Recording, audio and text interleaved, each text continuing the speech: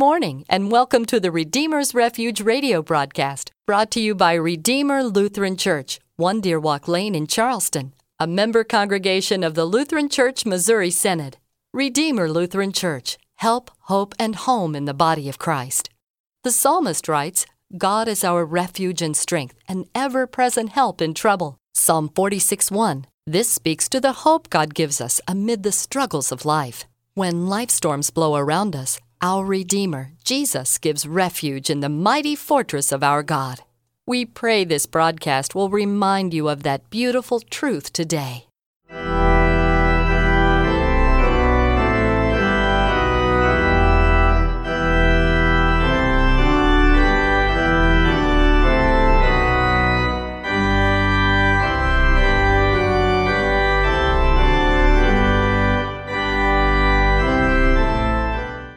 Grace, mercy, and peace to you from God our Father and our Lord our King, Jesus the Christ.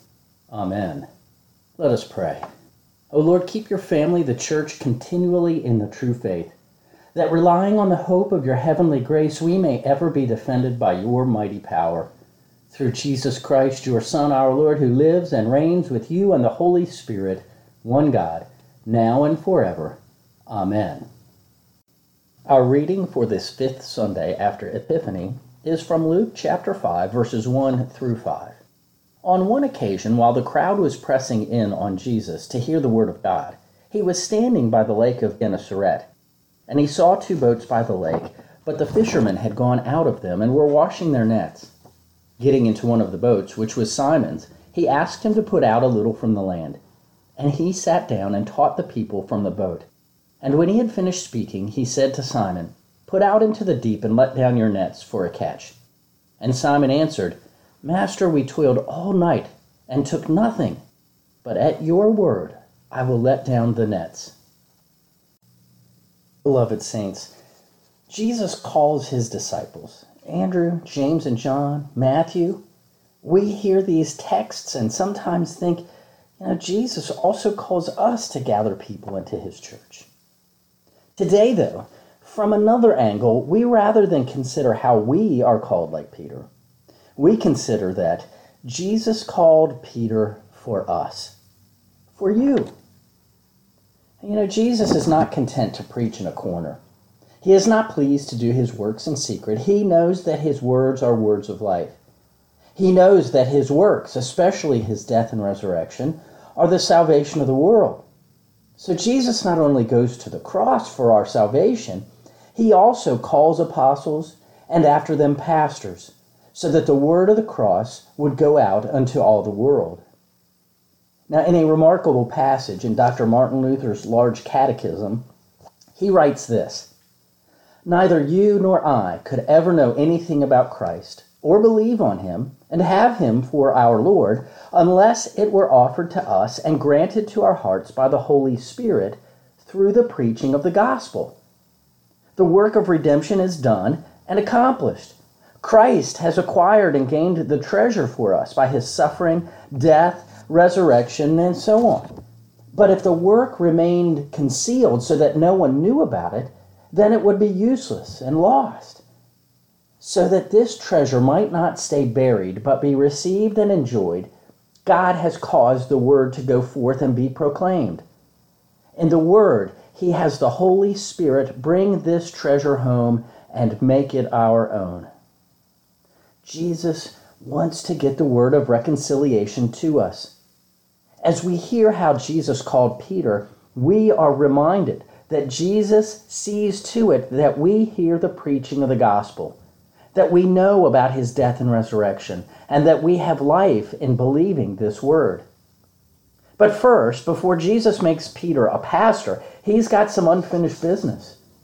Let's imagine it then. That morning on the Sea of Galilee, Peter, James, John, and their crew had fished all night. They had worked extra hours trying to find a few fish, but they were skunked. Now there's only cleaning up and heading home for some rest so they can get after it again at night. But then they see Jesus coming along with a crowd. Peter knows Jesus. His brother Andrew had introduced them about a year or so ago. Peter had been with Jesus at the wedding at Cana. Peter knows Jesus, and he believes in him. Peter is a Christian. But now Peter is back in his boat fishing. Perhaps Jesus had sent him home for a while. We don't know. Perhaps Peter had thought the weeks he'd spent with Jesus were all there would be. But now that familiar and blessed face is back.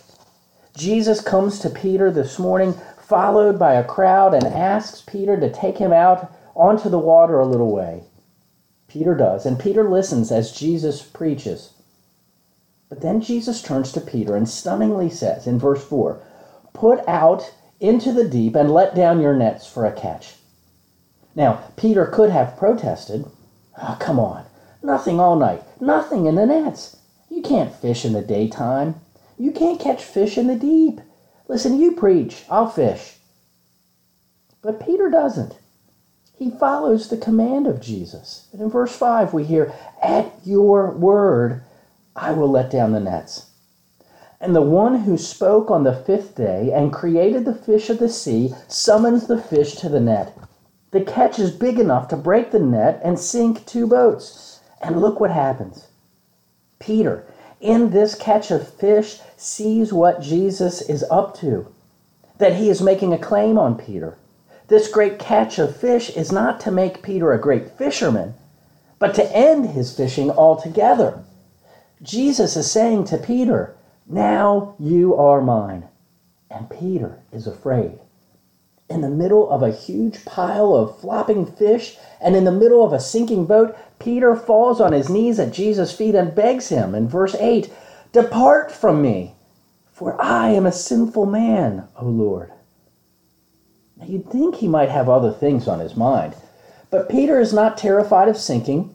He is not scared of losing the big catch. He is not afraid of dying. He is afraid of Jesus, afraid of his holiness and wrath, and afraid of this claim that Jesus is making on him. And Peter is right to be afraid. You know, our fears tell us about our idols. What are you afraid of? The answer to that question is the same as the answer to the question, what are your gods? Are you afraid to die, to hurt, to lose, to be lost? Are you afraid of the past, of the future, of what might happen, or that people would find out what did happen? Are you afraid of your parents, your children, your boss, your neighbor? Are you afraid of pain, afraid of yourself, afraid of the devil? Whatever it is, that is your God.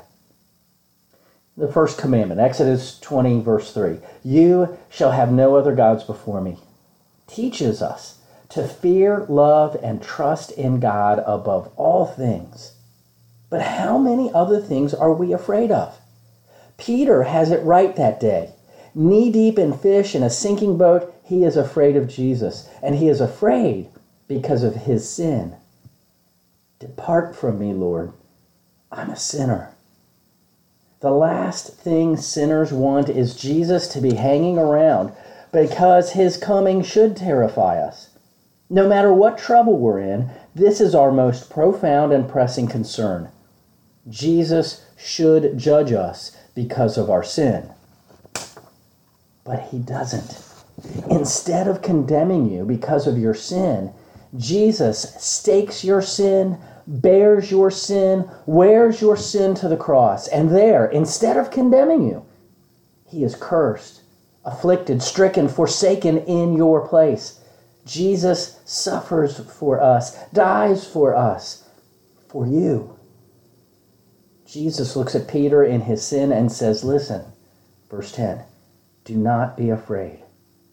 Don't fear. There is nothing to be afraid of. I am not angry. I did not come to judge you, to condemn you, or to destroy you. I'll take care of your sin.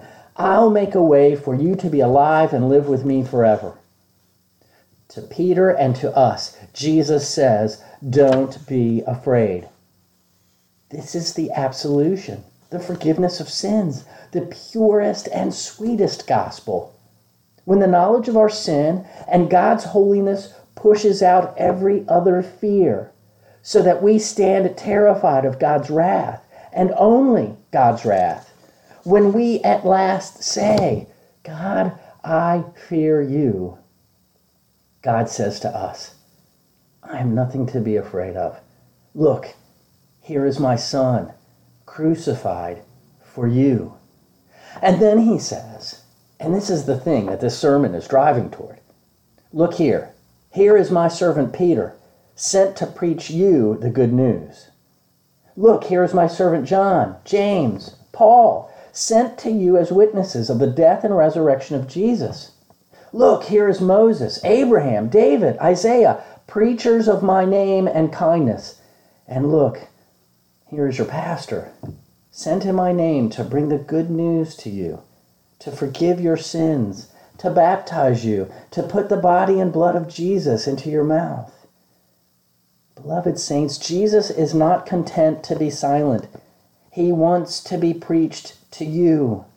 He wants his promises to be heard by you. He wants to be believed in by you. He wants his name and kindness to echo in your ears and in your hearts because he loves you. We rejoice in the calling of St. Peter because we see in this calling how Jesus still loves us.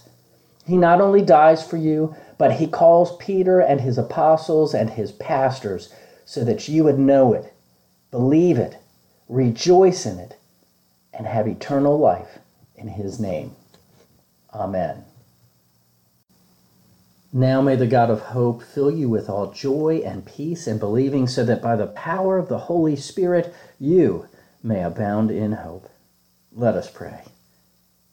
Lord of the hosts of heaven, our salvation and our strength, without you we are lost. Guard us from all that harms or hurts, and raise us when we fall. Through Jesus Christ our Lord. Amen.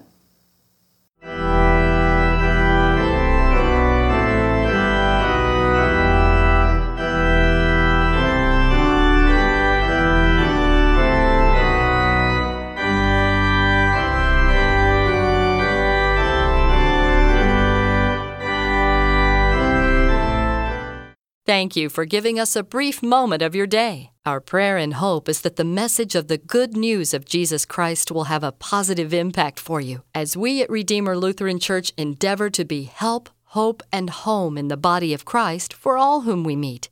We invite you to come and receive the Lord's blessing through word and sacrament as we gather on Sunday mornings at 10:45 for our worship service. We're located at 1 Deer Walk Lane, just off the Paula Road exit on Corridor G. You can find us on the web at redeemerwv.org and on Facebook at Redeemer Lutheran Church WV. Thank you, and may God bless your day.